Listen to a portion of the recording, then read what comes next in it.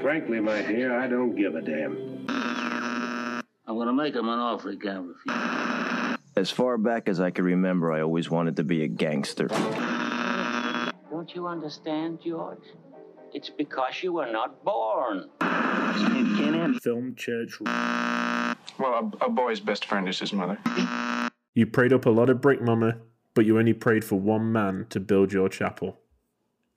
Hey, welcome to Film Church Radio, the podcast that treats cinema as a religion. It's Sunday, and I'm Brandon. And I'm Lewis. And we're here to talk about movies. Each week, Lewis and I alternate picking a film for both of us to watch and discuss. Today, I picked the film from 1963, Lilies of the Field, directed by Ralph Nelson and starring Sidney Poitier. Always have to consciously think about how to pronounce his name so I do it correctly. But one correction from last week's episode, Sidney Poitier was indeed the first African-American male to win an Oscar for Best Actor, but Hattie McDaniel won Best Supporting Actress in 1940 and became the first black performer to win an Academy Award. She earned her award through her role as Mammy in Gone with the Wind 1939, and she passed away in 1952. Now, before we discuss the film, we just want to say thank you to everybody that's been listening. We love you guys. We love that you love the show. Hit us up on all the social media. Send us a message. Check out our photos that we post. All of our social media is at Film Church Radio. And then you can also leave us a rating and review on whatever podcast service you listen to this on. If you would like to do so, we would much appreciate it.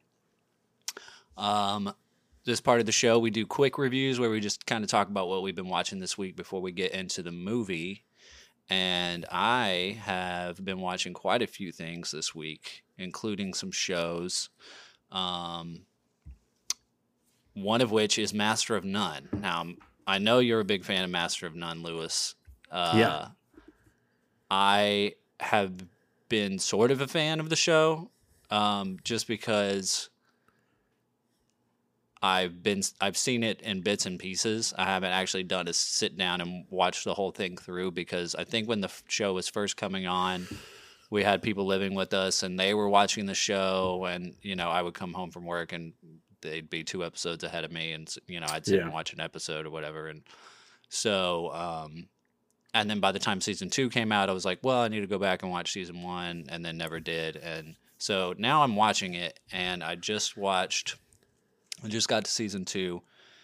That first episode of season 2, The Thief, that's in Italy in black and white. Oh my God. Yeah, dude. It's incredible. That was a great episode.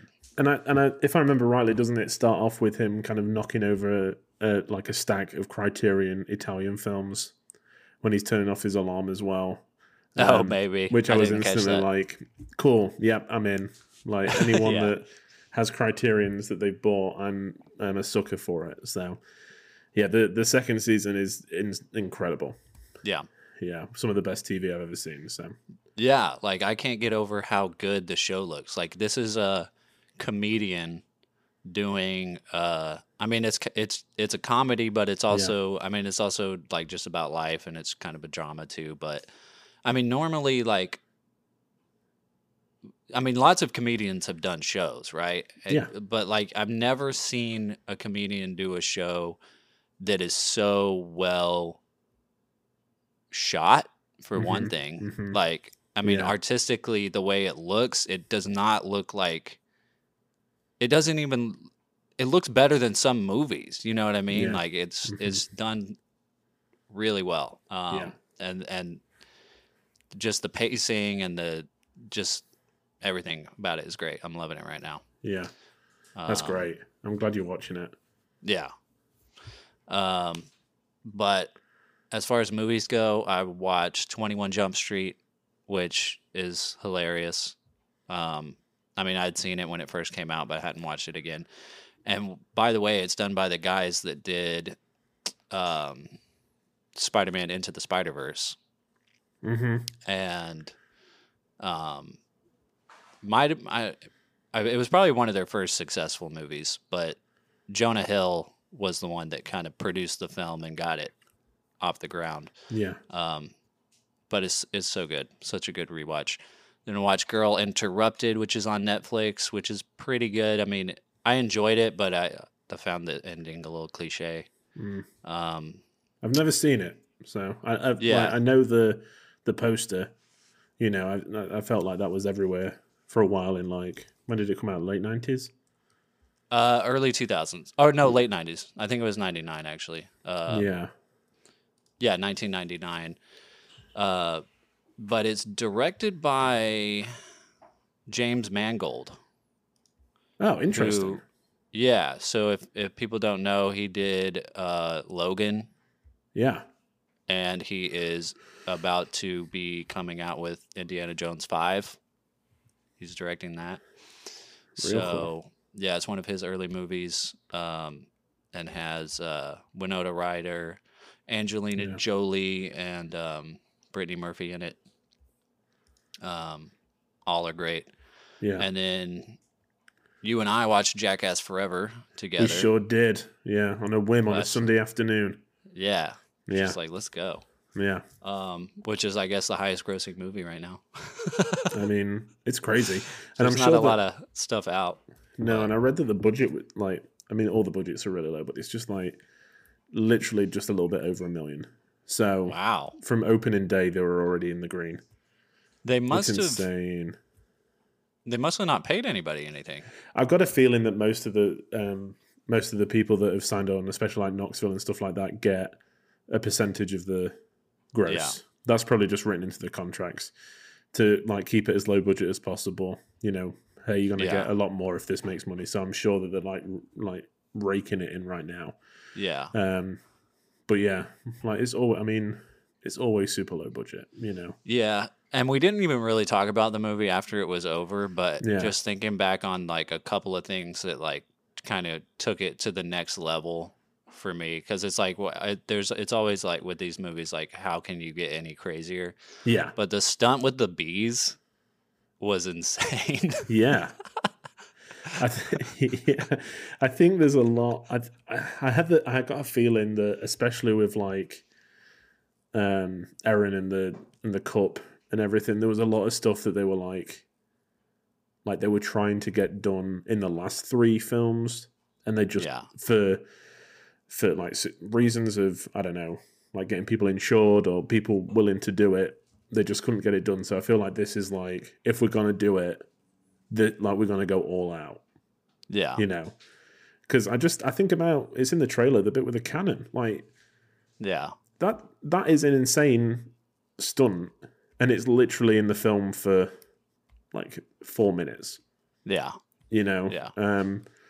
So it is definitely, it turned up a notch. But it's so much fun to be like watching these people do horrible things to each other. It's just, you know, especially in a cinema, when we talk about, you know, audiences and stuff like that, especially hearing other people react around us makes it. If you watched it, it's like Pink Flamingos, right? If you watched it at home on your own, it wouldn't have the same. It doesn't have the same effect. I think we talked about that in the show.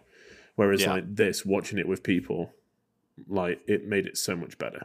And I'm glad that they put it out in cinemas, and you know, got people and to go see it's it. it's definitely not something I would have gone to see by myself. Yeah, So I'm glad we went together. yeah, me too. Yeah, we both ordered food, which there was a point where it started, and the opening scene to it is pretty full frontal. Yeah. I guess There's lots of that in this movie. Yeah, so like I kind of had to gauge if I could eat or not, depending on the opening of the skit, you know. Yeah. And thankfully, the first few ones were just people being like, I don't know, bitten by a snake or whatever. So I was like, oh, okay, I can eat while this is happening. Yeah. You know, there's nobody shoving anything up any orifice. So Yeah. yeah, but there's a few times where I was like, I'm going to put this down and wait for the next bit. Yeah. You know. Pause real quick. Yeah, and you and I talked about last week when we watched Sherlock Jr. about how people were saying that they owe a lot to Buster Keaton, but I mean, just mentioned Pink Flamingos. I think they owe a lot more to like gross out cinema and for John sure. Waters than Yeah. than Buster Keaton. Which I know you said that when we came out of the cinema, and I've been thinking about that a lot. And then, funnily enough, I think Monday, someone I follow, not someone I know personally, tweeted that at the cinema that they work at, John Waters went to see it alone. Like he just walked in for I think it was like a Monday matinee, bought like a small popcorn and a Coke and just went to go and see it on his own. And someone was like, I bet he's having the best time. And I bet he was. I bet he just loves it. Yeah. Yeah, I can imagine so. Man, that is awesome. Because didn't he work with Johnny Knoxville as well at some point? I don't know, maybe. I think one of his, what was it? It's not Serial Mom. It's something, but is it Pecker? I think he might be in Pecker. I think he might be in Pecker. So, there's already that connection there. But, yeah, it's definitely more John Waters than it is Buster Keaton, I think. Yeah.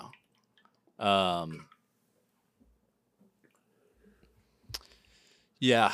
And then, so like I said, I did watch a lot of movies. After that night I watched Nightmare Alley, which is on Hulu now. I mean, it just came out a couple months ago.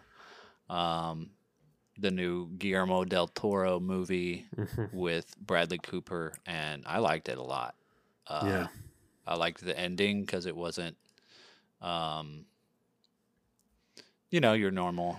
I don't want to give too much away, but I did like the ending, and I thought it was good. Yeah, it is good. We'll probably talk more about some of these Oscar nominations on a special episode coming up soon. But what did you watch? Yeah, so I mean, I watched Nightmare Alley as well. I was trying to get to see it in the cinema because I know that it didn't perform too well. I was trying to kind of, at least throw my $12 into the ring to kind of throw my support behind Del Toro, and especially like a noir film in this day and age is pretty special. But I did manage to finally see it at home, and it was one of those films where it is like 2.5 hours long.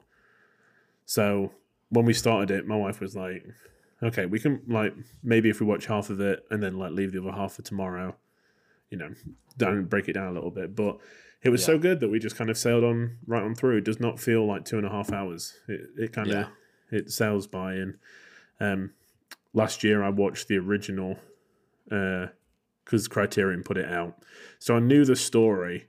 But I think that he added to it really well. The bits that he did change worked really well. And I enjoyed a lot. So I think it is more similar to the book than the other film, which I liked. And Del Toro is so, I don't know, he just loves cinema. Yeah. So I just love to see him make these kind of films because he just loves it, Yeah. So that was good. And then obviously Jackass Forever we watched together. And then I finally watched Harold and Maude. Which was just, it was so good. I could just tell there's some films that as soon as it opens, Nightmare Alley was the same actually. As soon as the opening scene happens, I was like, I'm going to love this. I can just tell that I'm going to really enjoy this film. And Harold and Maude, it's like that. It's quirky, it's funny, it's really well directed, and it's just got a really nice message, Yeah. Is it one of those movies that has a cinephile, once you watch it, a bunch of other movies finally make sense?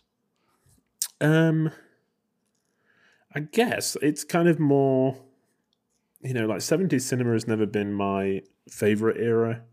Yeah.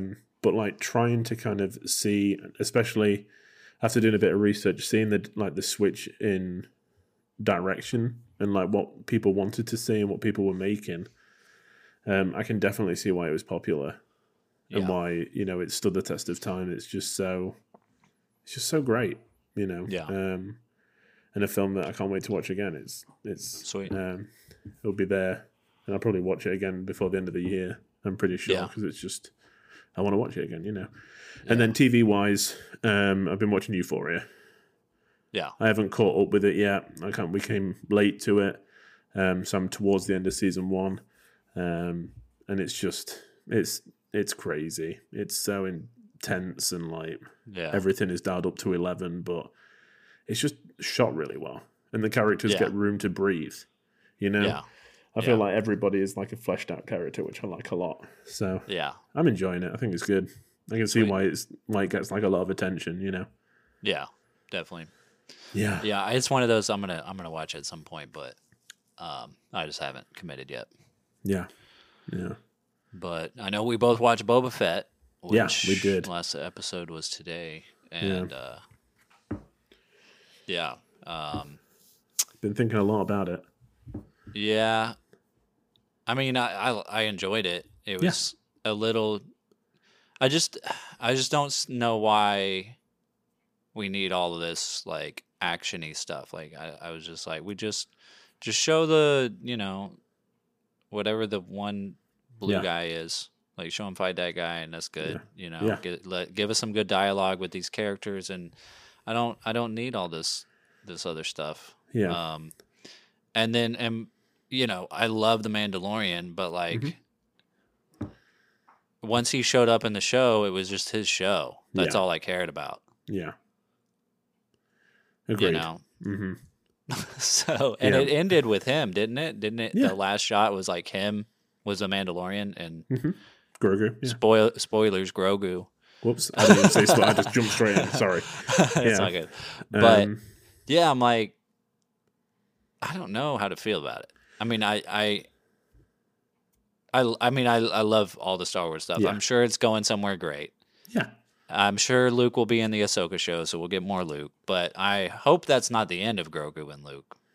Yeah, me too. I mean, okay, so especially with Boba Fett, right? This is my biggest thing, and we both love Star Wars. We've been to the midnight showing together. We've kind of talked about Mandalorian like all the time. We talk about Boba Fett all the time.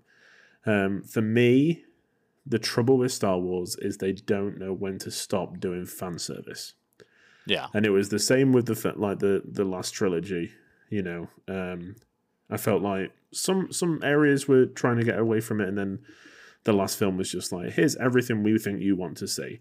And I think this kind of did the same thing again, right? Like I feel like the first 3 episodes especially, they weren't particularly thrilling, but the nuggets were there for an interesting story. We got to meet like some more Hutts, which was super exciting, right? Like the cousins or whatever of Jabba. When they showed up, I was like, this is going to be really cool. If the Hutts are trying to get back control, I'm in for that. That sounds great. The next episode, it was like, okay, you can have a Rancor, we're done. I was like, what is happening? It just felt rushed to get it. The whole point was just to get Mando and Grogu back together, right? I mean, I guess, but why would you? Why? Yeah.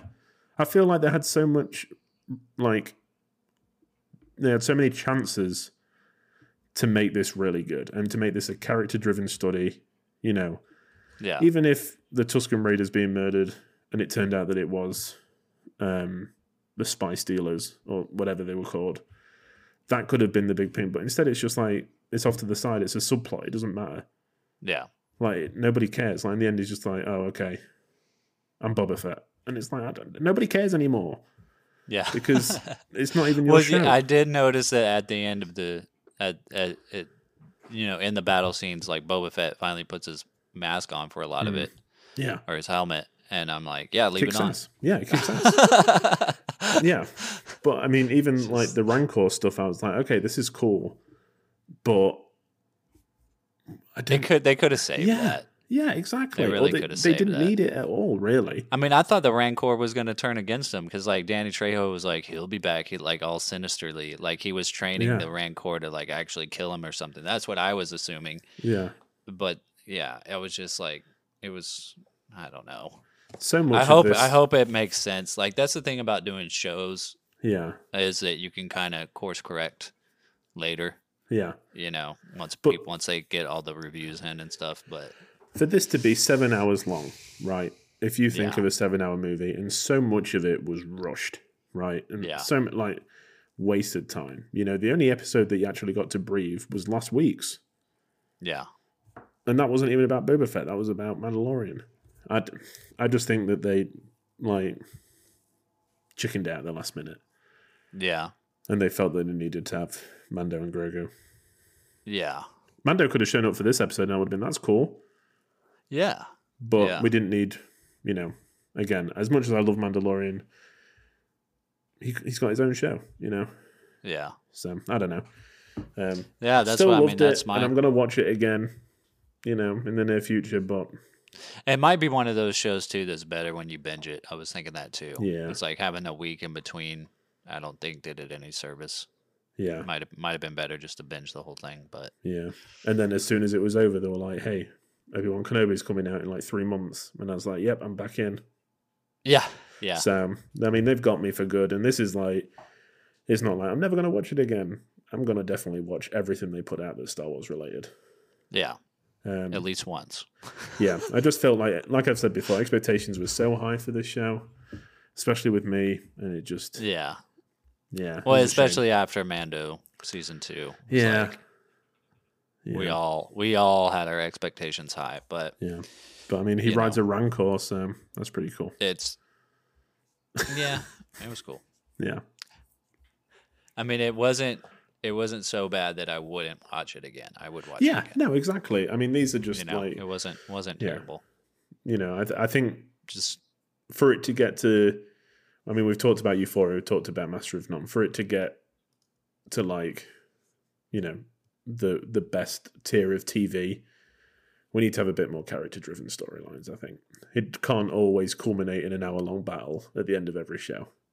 yeah, Kenobi. We don't need a space battle in Kenobi, please. Yeah. Like just Yeah. he's on Tatooine. Leave him there. Yeah, he's dealing Man. with the fact that Anakin went dark. That's what I want. I want to see him dealing Yeah. with like what happened in Episode 3. Yeah, he's Please just and thank you. going into saloons and drinking and playing Yeah. cards. A Trying little to appearance from Yoda would be pretty cool. yeah. Maybe Qui-Gon. Well, ooh, yep. Hmm. Um, but yeah, no fan service. And I'm like, bring everyone back. Yeah. Oh, God. All right. Well, I think we're ready to talk about the movie that we're here Yes. to talk about. That's right.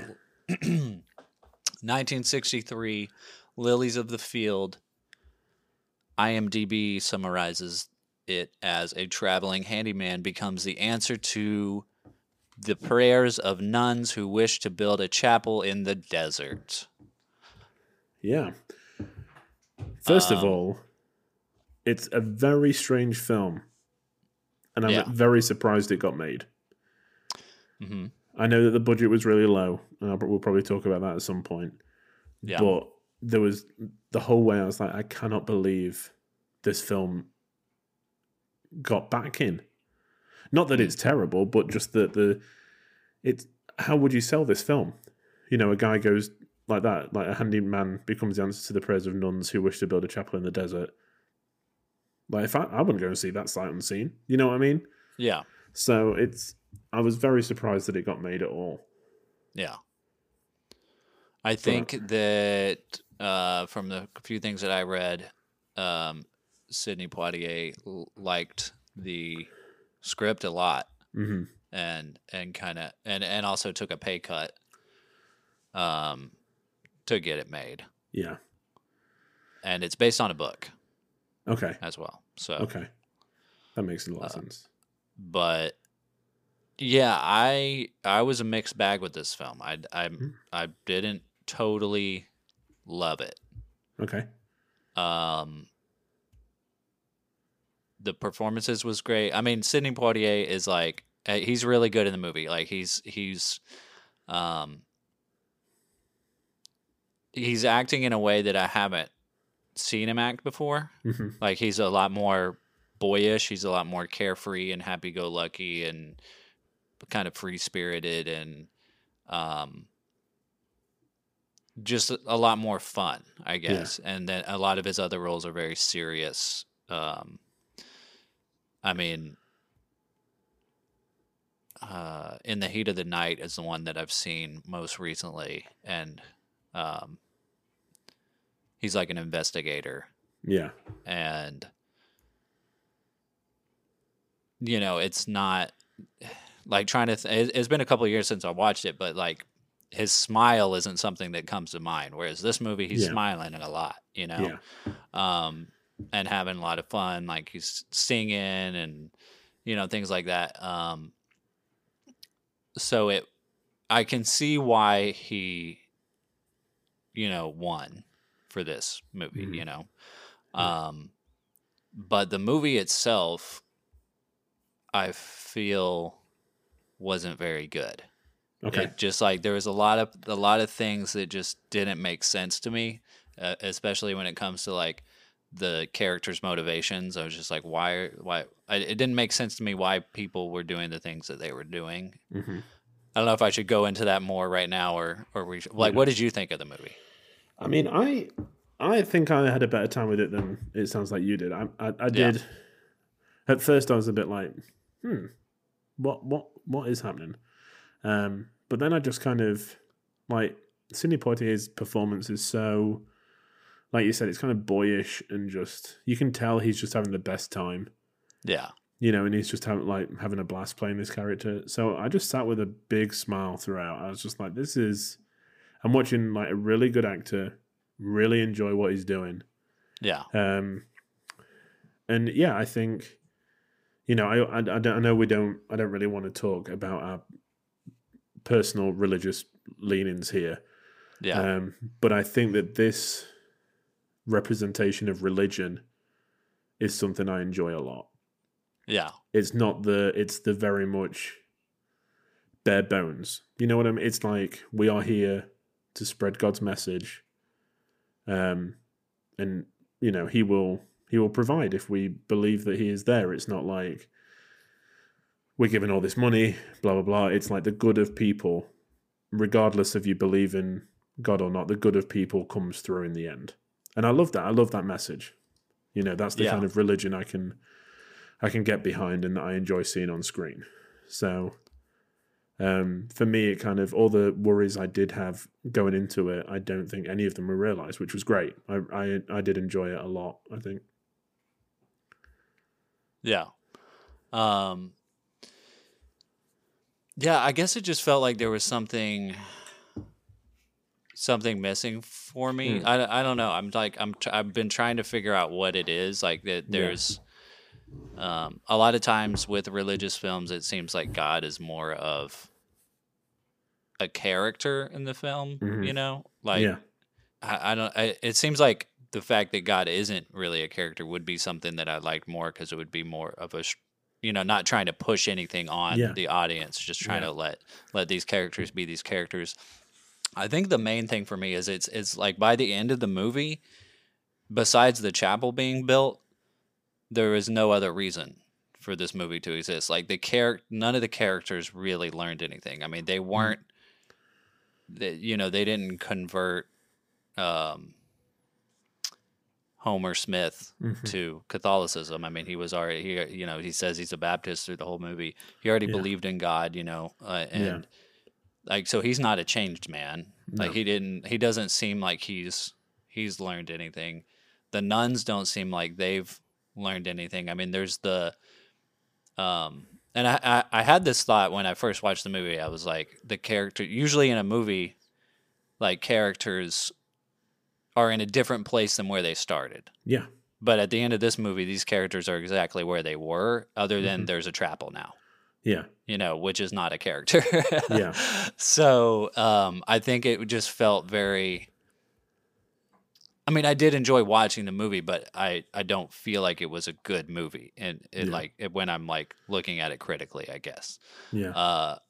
Like when I was watching it again this morning, I noticed that because I was like trying to figure out this idea of like what is the point of this movie? There's nothing, like, we didn't do anything. I mean, they built a chapel. Yes, that's the point of the movie. I get that they built the chapel. That was their goal. But like, nobody learned anything. Like, especially the mother, or the head nun. I guess she's called a mother, right? Or he calls her mother all the time, like, throughout the movie. Yeah. at the end of the movie, he tricks her into thanking him. Yeah. Like, which is kind of a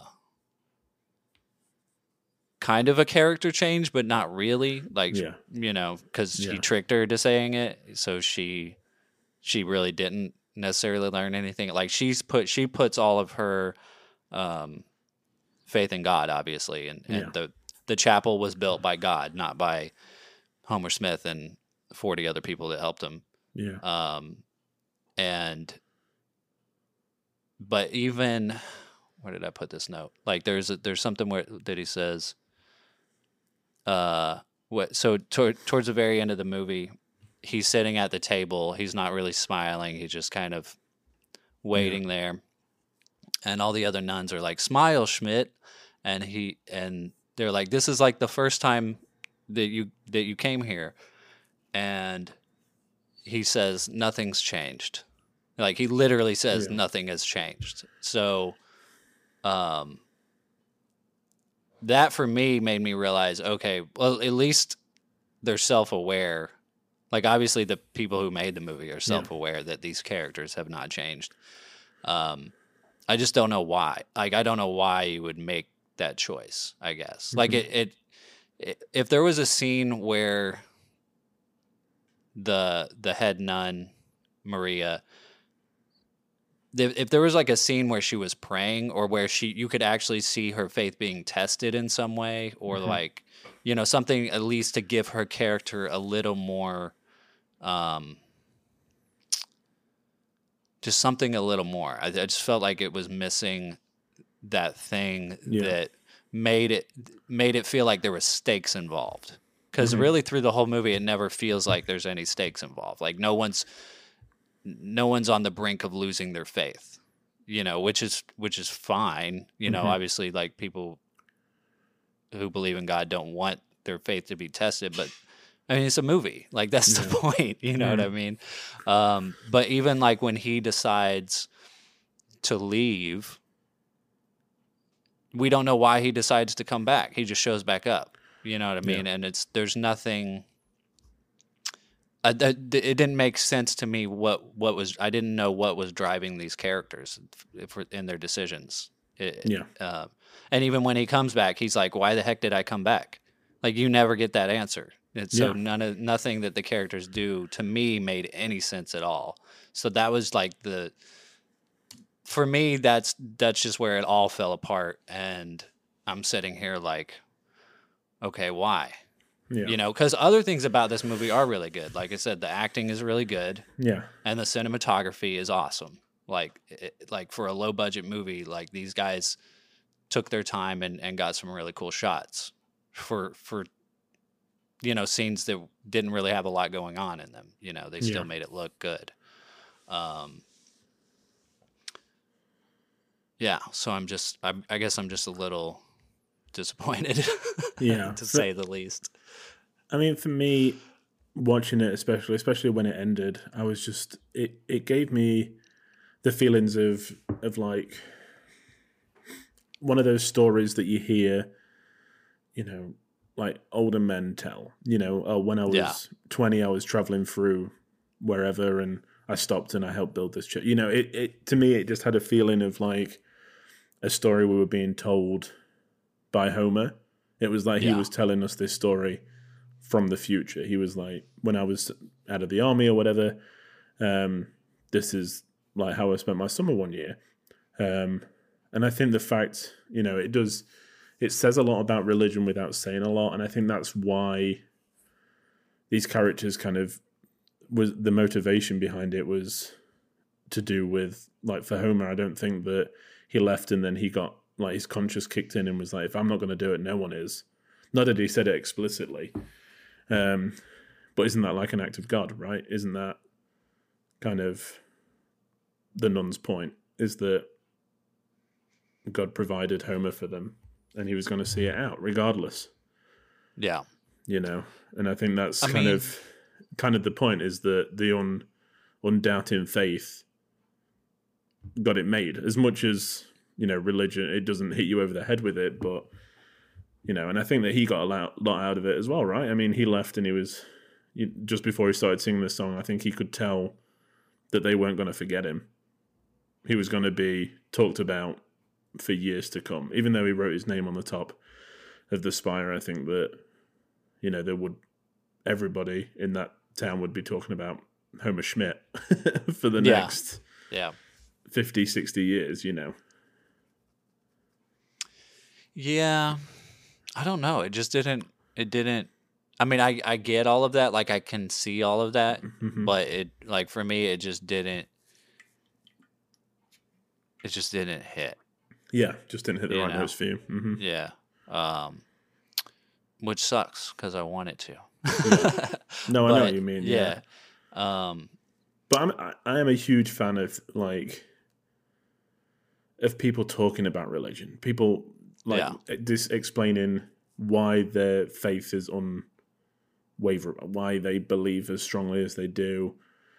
People kind of being put through these tests and always kind of I find stories like that fascinating because there's so much that people attribute to God and kind of religion, but some of it must be like willpower. Do you know what I mean? Some of it is like that. Yeah, you dream it, it happens. Yeah, see, that's okay. Mother Maria, her character, she does have like all that willpower and all the faith, and she prays a lot, but we never actually see her praying.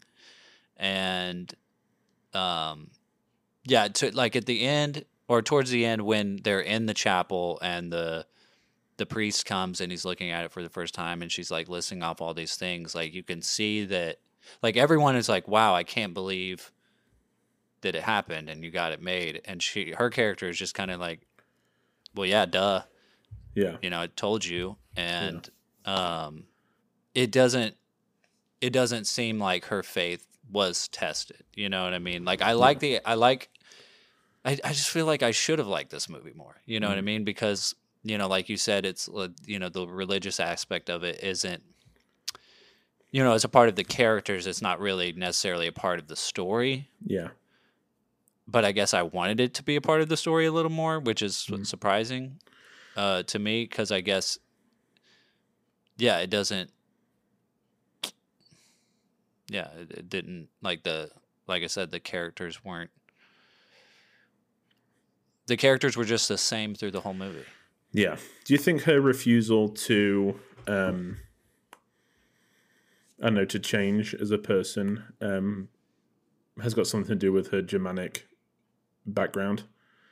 Do you think that the fact that she's a German nun is playing into the stereotypes of Germany around this time? 20 years before we're in the Second World War, these images of Hitler and, the kind of in uniform, very regimented Germans were everywhere. Do you think that the fact that it can't be a coincidence that they're German, right?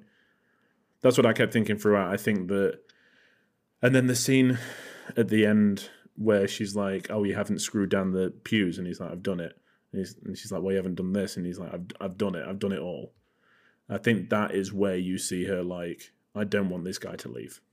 Yeah, I think definitely. That's the real like gut punch, and I think at the end, instead of thanking him for building it, she's actually thanking God for sending him, right? When he's walking out the door, she looks up as if to say, thank you, thank you for sending him for us. Yeah. There's a bit of a change as opposed to, thank you for building this church for God. And now it's thank you, God, for sending him to us. Yeah. Yeah, I suppose there probably is a lot of subtext in this movie that I'm not considering, or that I didn't consider watching when watching it for the first time. Yeah. Which is also something that I want in movies. Like I don't necessarily want people to spoon feed me. Yeah, exactly. While watching films, I want to be able to read the subtext and know all the stuff going on around it. I mean, there is a shot. My favorite shot in this movie is when I think it's when she's like trying to figure out where they're gonna get more materials, and it's like nighttime, and she's in the kitchen by herself, and there's just a shot of the long table, in the foreground of the shot is the table, and then the shot goes all the way down the table. The shot's still, but the whole table is in the shot, and then at the end of the table, Mother Maria is sitting there, and her hands are in her face. And then I think he's like listening to the radio, and she like kind of starts to look up and then looks outside. But it's a quick shot, It was a really good shot, but it was quick. I guess I probably just wanted, I think sometimes for maybe it was just the editing. It's like sometimes for me to connect that there's more to read in a shot or a scene or a character's performance, it just needs to be held longer. You know what I mean? For you to say, oh, there's something deeper here, and give you time to think. You know what I mean? And this is a tight movie. Like, this is an hour and 34 minutes. So, maybe if it was 2 hours and you just kind of changed the pacing up a bit, slowed it down a little bit. I mean, because there are a lot of good scenes with these. Like, these are good characters and stuff. Mm-hmm. I just felt like personally that they should have done more with them. But maybe it's just that. Maybe it's just there's subtext and there is change in the characters. I just wasn't reading it right. Because I am an editor too, you know what I mean? Yeah, like exactly. I cut things a certain way. And I mean, like the scenes with Homer in the diner were great with him ordering food and that kind of thing. I mean, when he shows back up and he goes back into the diner, like he seems like one way and then he goes back into the diner and then all of a sudden he's like hungover, I guess, or something. And he's like, his eye is bleeding. And I was like, okay, what happened? And maybe there is more there. Like maybe there's just way more answers there than I realize. I just need someone really smart to tell me. I don't know. I think that's like where me and you kind of talking about films work so well. It's because you come from it from more of a filmmaking side, and like you pay attention to like the editing and kind of the people that would have made that decision and kind of stuff like that. Whereas for me, it's more the history of it. It's hard to watch a film from this period, especially 40s and 50s. Right now we're kind of getting into the dregs. But if you hear a German accent in a black and white film from the 40s and 50s, money's on they're going to be pretty horrible come the end of the film. Just because of everything that's going on in Europe. So it's hard to, like, when I heard that German accent and there were nuns, I immediately got all this pretext from, other films of the period. Yeah. And, he does even call her Hitler at one point, right? Yeah. And she calls him Hitler, too. She does, yeah. She does it back. Yeah. I mean, maybe there was just a lot. I mean, obviously it's a different time. Maybe there was a lot of subtext in there about, just prejudice, on both sides, like, prejudice towards African Americans and then prejudice towards German Americans, because I'm sure that they weren't treated well. Like anytime there's, conflict going on somewhere overseas. I mean, we saw it just, these past couple of years with the coronavirus, a lot of hate being directed towards Asian people, Asian people that live in America that don't have anything to do with exactly all this stuff, So it could have been trying to fight some of those perspectives, some of those American perspectives at that time. And like you said, it is like subtext. I mean, even race in this film is not ever. I mean, there's a few instances where, you're like, oh, is that the way we're heading? You know, where the I forget, is he a construction manager? I can't remember exactly his title. He like owns a construction business or something. Ashton. Yeah, where he calls him boy. Yeah. And, you know, that's a kind of, you feel the, like, oh, God, like, is this where it's going to go now? But it never does. I mean, it just shows, you know, I think, again, it shows the care and, like, love for one another that people have. And I think that casting a black male as Homer, I don't know if he was, you know, a black guy in the book as well. In the book, yeah. But if this was purely cast, I think that's a touch of genius, because I think it already kind of takes away any prejudice that you might have, you know, instead of it's about loving one another and, you know, helping just for the sake of helping, right? Cause, I mean, a community coming together to make something. Yeah, exactly. To accomplish something. Yeah. I mean, by the end, it's 3 different nationalities that have all come together. Yeah. To build this thing. I didn't even think about that, because you had 3 different languages going on in some of those scenes. I didn't even think about that. I mean, I did think about it when she was speaking German and they were speaking Spanish, but then I didn't think about, like, oh, there's English going on here too, so there are 3 different nationalities. I did find it really funny when he finally accepts help to build the church, and the way that that scene was done really well. How it kind of followed him pretty closely, and then the camera shifted back, and then when we went back, there was like already a line formed, of people doing it, and then he went, and was it the woman that went and grabbed the brick from him and kind of went to pass it off, and he was like, "Oh, I just give up." You know, everyone's here helping. Yeah. That was done really well. I thought, you know, you can feel this is the only way that they're going to get him to help him, is to, like, just to start doing it around him, you know, and be like, this is going to make your job easier.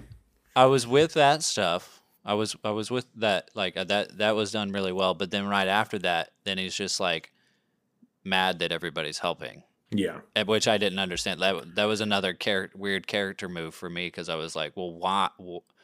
Like, it's an interesting place to go, but we don't get any, like, the motivation didn't make sense to me. Yeah. And then all of a sudden he decides to help because they're fighting, and he's going to be the manager now. But it's like, wasn't he going to do that before? Like, it didn't make the jump to it just didn't work for me, I guess. I mean, maybe I'm reaching a little bit, but maybe it's just pride. Maybe, you know, seeing the nun's reaction when he got out his toolbox right at the beginning, the fact that he was teaching them English, like, he probably thought himself a bit of a prophet, right? He was coming and, like, showing them new things and kind of being their savior. Yeah. So to accept help from everybody else, it kind of, you know, for that moment. He does seem like a very independent person. I mean, that's another, you know, cool thing about this movie is it's, you know, the representation of a independent black man, you know, making his way in the world on his own, a professional. Exactly. You know, he's got skills. He's like he's standing up for himself when the guy calls him a boy. You know, he calls him a boy back. You know, so I guess it can make sense for the character. I don't know. Maybe I'm just being like, I did want it to be spoon fed to me, I guess. I don't think so. I mean, these are all kind of like that. I'm white. Help me understand. I mean, the point I just made, I didn't really think about when I was watching it. It's just when we were talking about it, you know, that came to my mind. So it's, I with films like this, it's always, you know, sometimes it is surface level, and we dig in to kind of see what else there is in there. You know, you project your own experiences and thoughts onto it. But, you know, I don't know. There's something about this time and casting a black actor as the male lead, and kind of building that story around that. I'm like, it can't have been a coincidence. There must be something deeper here for us to get, you know, and maybe to audiences in 63 is a little bit more obvious. Yeah, that's true. Yeah. You know, but for us, thankfully, I know that we're both of a progressive mindset. You know, we both kind of think the same way, thankfully, as do many other people. And about equality and everything, but you know, maybe this was just a little bit more obvious to audiences then that weren't so progressive. Yeah. I don't know. The film was nominated for. So it was nominated for Best Picture. Yeah. It was nominated for Best Actress in a Supporting Role for Leela Scala, who played Mother Maria. It's nominated for Best Writing and Best Cinematography, and obviously Best Actor, which he won. The movie just won the one Academy Award. Yeah. I sent you a photo earlier. I've been listening to one of his. I know he wrote 3 or 4, I think, kind of like memoirs. So I've been listening to one of those, and he doesn't mention Lilies in the Field directly when he's talking about it, but he does talk about the fact that, like, he wanted to take roles that his father would be proud of, and like characters that, I don't know, were a bit more kind of like spiritual, I guess. So I can see definitely when he was talking about that, kind of the relation to this character is that, you know, he is a Christian, well, a Baptist. He's, you know, God-fearing, kind of hard-working guy. And yeah, we do see him, you know, drink, and he is a smoker. I don't think we see him smoke on screen, but she asks when he first goes in if he smokes, and he says yes.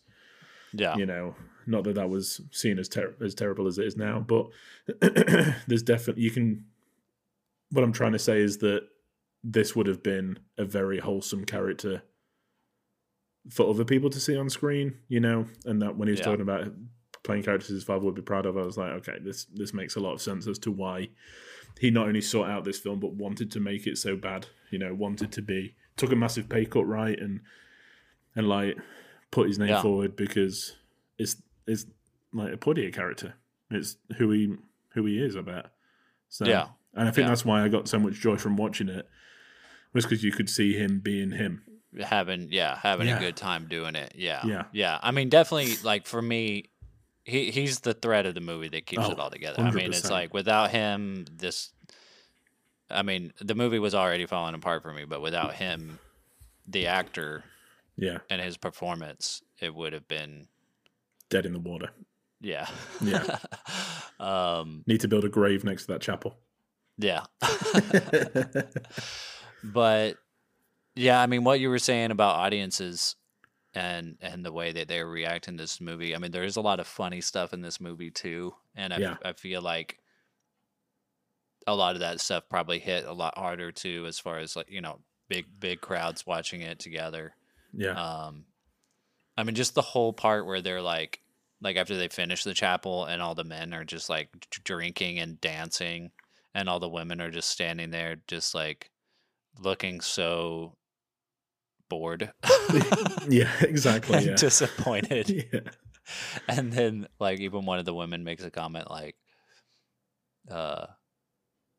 every time they build something, always dancing. It's like, why aren't the women dancing though?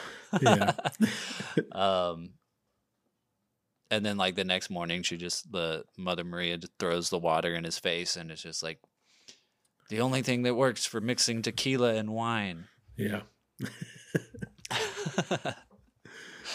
But yeah, there was a lot of funny stuff in this movie. Like, it's fun to watch. I mean, I'm being very critical of it just as a storyteller and as a viewer breaking down these characters, trying to figure out what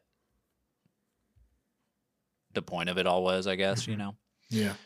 And I think this might be a movie that I grow to like more, you know, as I get older and as I consume more cinema, you know, going back and watching. I think I will go back and watch this, you know, in a few years. And I think it's hard for it not to be shaped by our own perception of religion.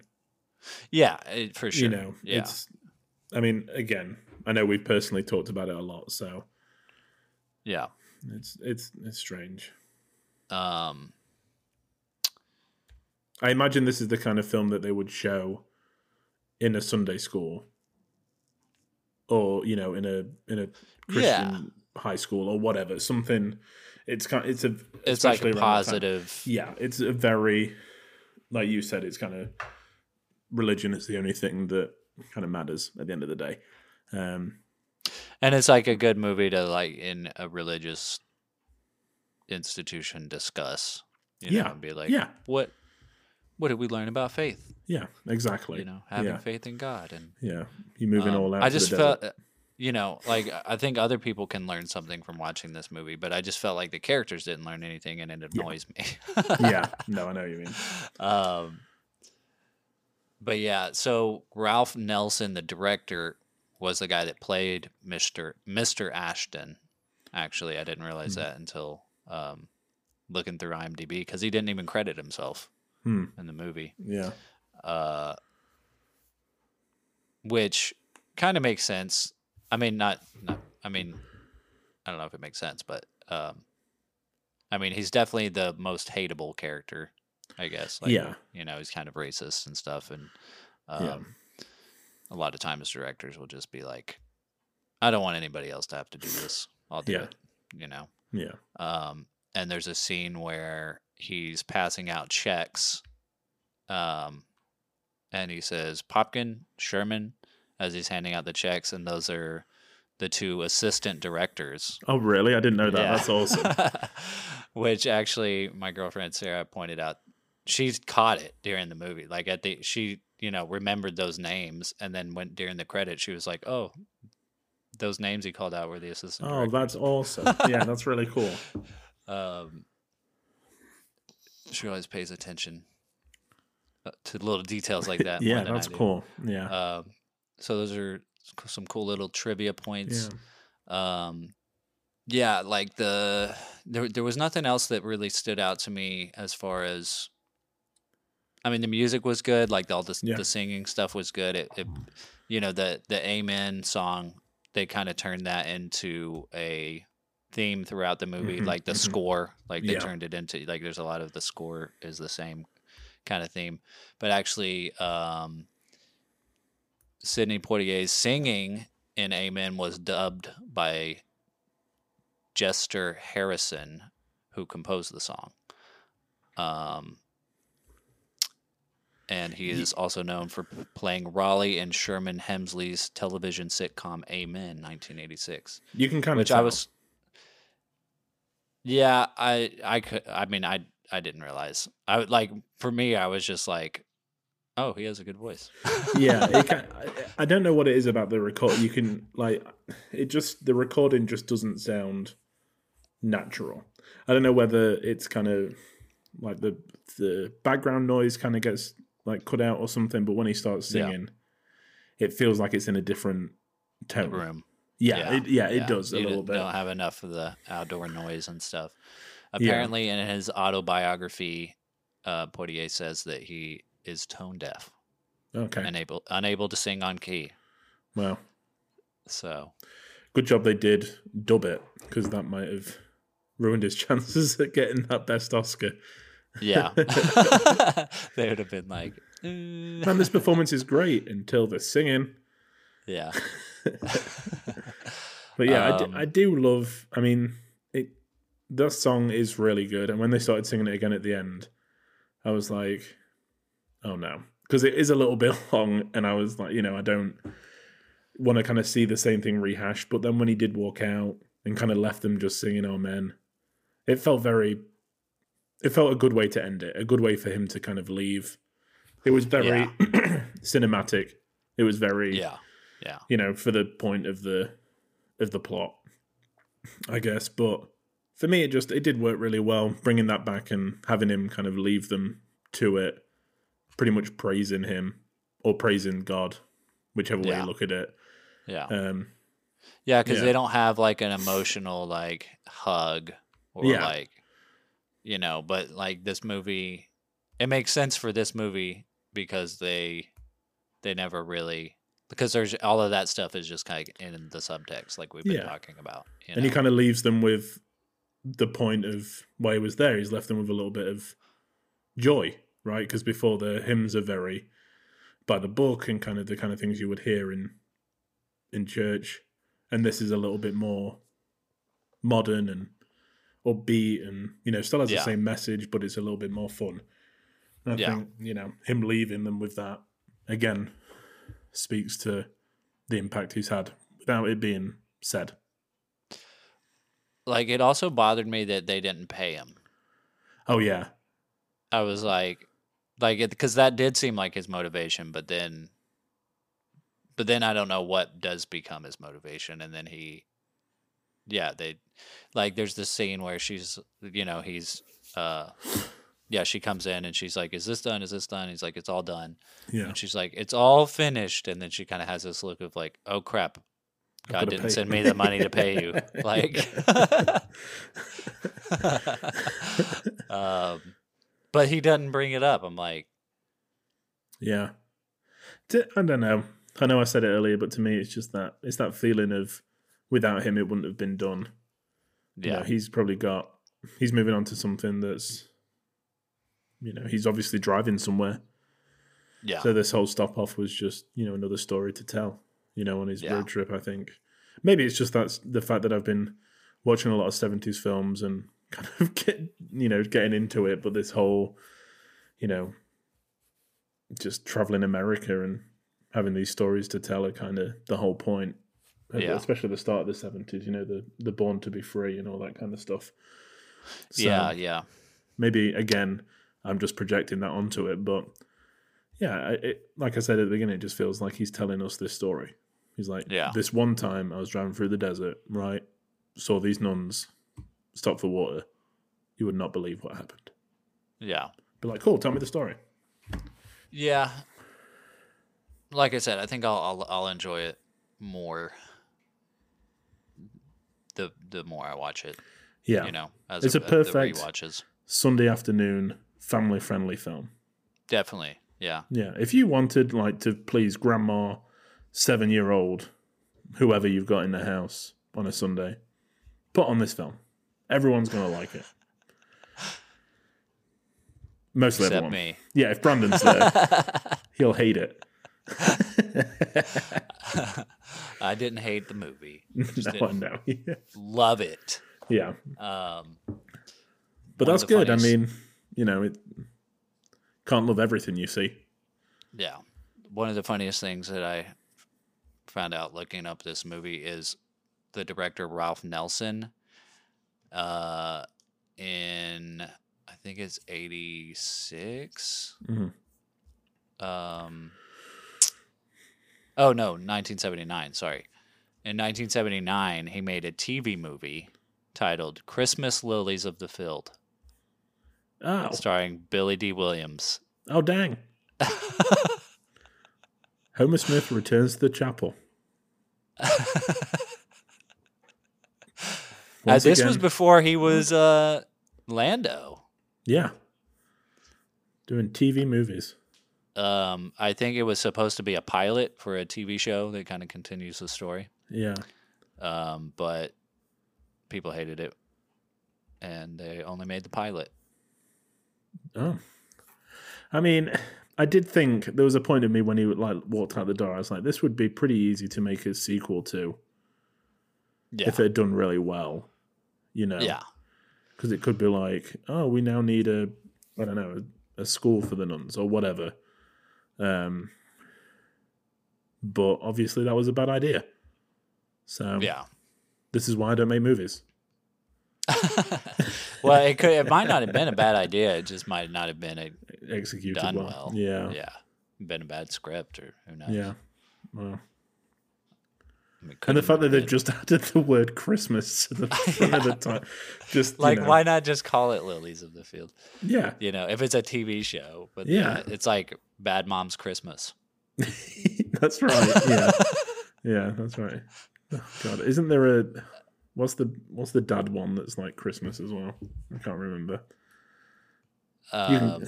Christmas Dads? I don't know. I don't know either. Just ignore me.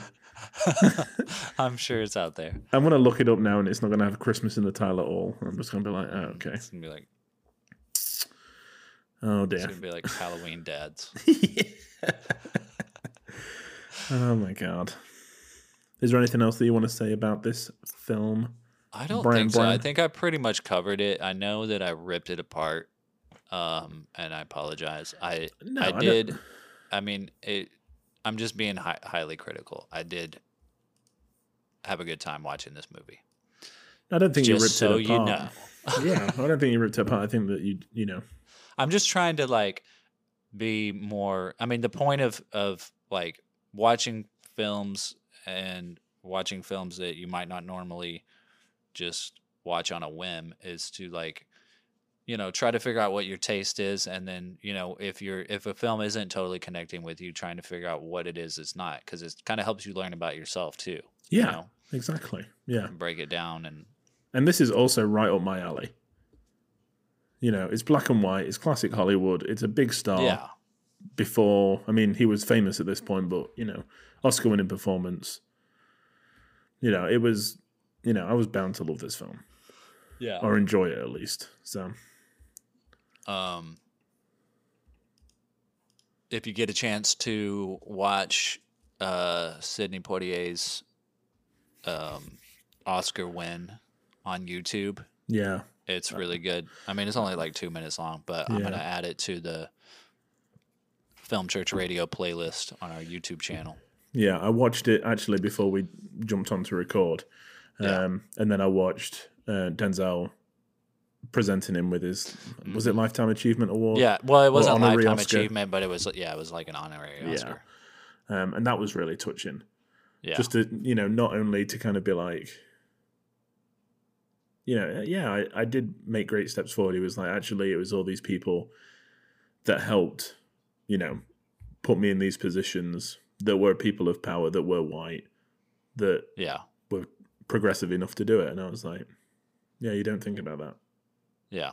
I don't know. He's just, from the book that I've been listening to, because he reads it as well, which is really entertaining. Like, he is just so eloquent and like can just beautifully, you know, put out a sentence. It's so his speeches are really good, is what I'm trying to say.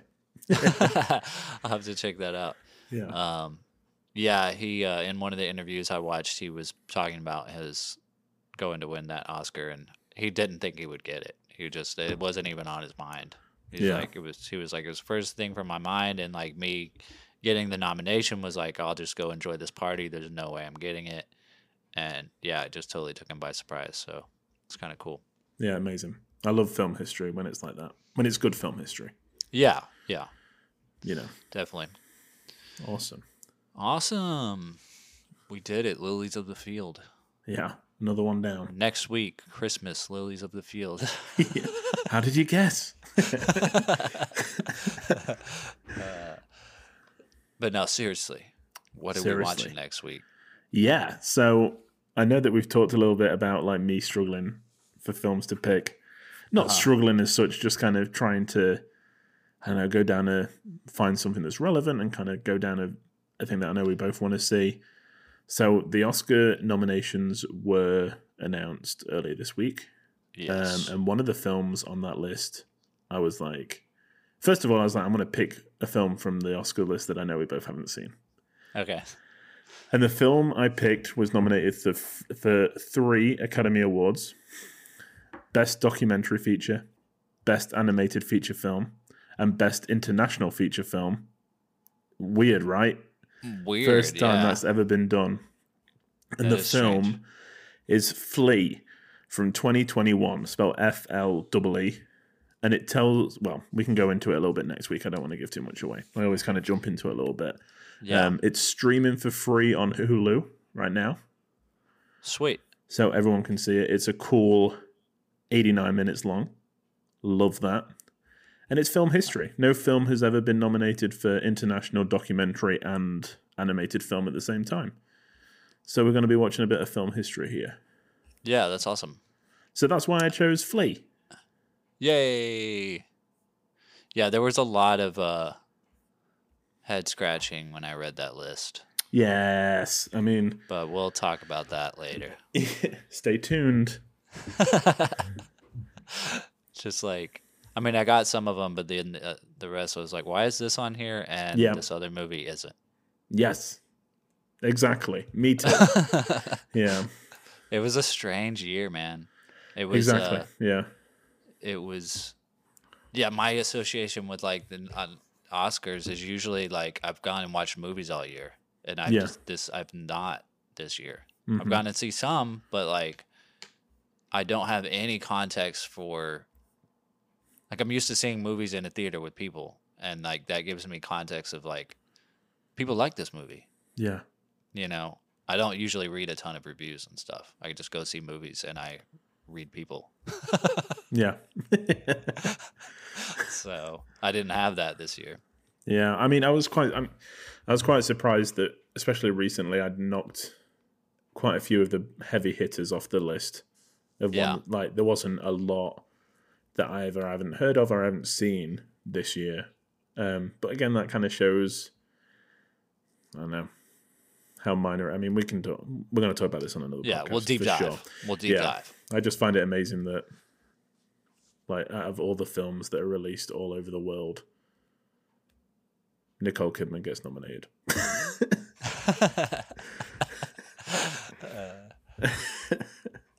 There, I've said it. That's it. It's out there. You let it out. Yeah, sorry. You said too much. Okay.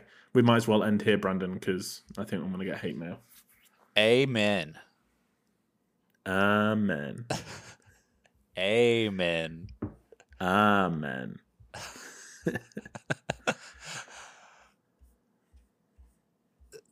That's the end, folks. Yeah. I think we jumped the gun for that bit a little bit. I did. You were supposed to say it, but the timing was right because you said it's time to end, and I said amen. You did, and I was cool, we're doing it. So we can cut this out in post. We flip-flopped characters. Yeah. Okay. Take 2. I'm not going to cut any of this. I'm just going to leave it. Oh, dear. Just kidding. I'll cut it. Wink. We can do it again if you want. Well, I was waiting for you to do the outro. Oh yeah. I've got like all these. I've got like the next week and big highlights because a couple of weeks ago I forgot to ask ask you what we were watching next week. Now this week I forgot to do the outro. So next week that's going to have to do. I'm going to have to do the same thing. Yeah, I can't wait for like the whole thing just to be highlighted. Highlighted. It's just going to be the title of the film we watch that's going to be lowercase. Yeah.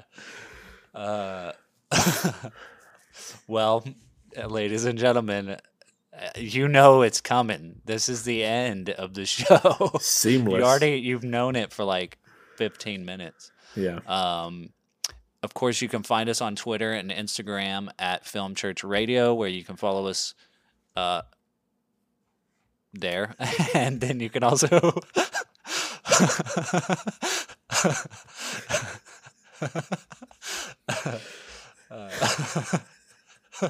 We're doing so well. It's been a long week already, and we're not even at the end of it. Yeah. You can follow us individually on Letterboxd at Selman Scope and at Walker Lewis 3007, the year Lewis was born, to keep up with what we've been watching. We also have our back episodes streaming. All right, no, I'm just laughing. All right, we also have all of our episodes streaming on all of our podcast services, so you can, listen to us, obviously, and leave us a rating and review, so we know that we have listeners, and we can tell our significant others that we have to keep doing the show. Yeah, please.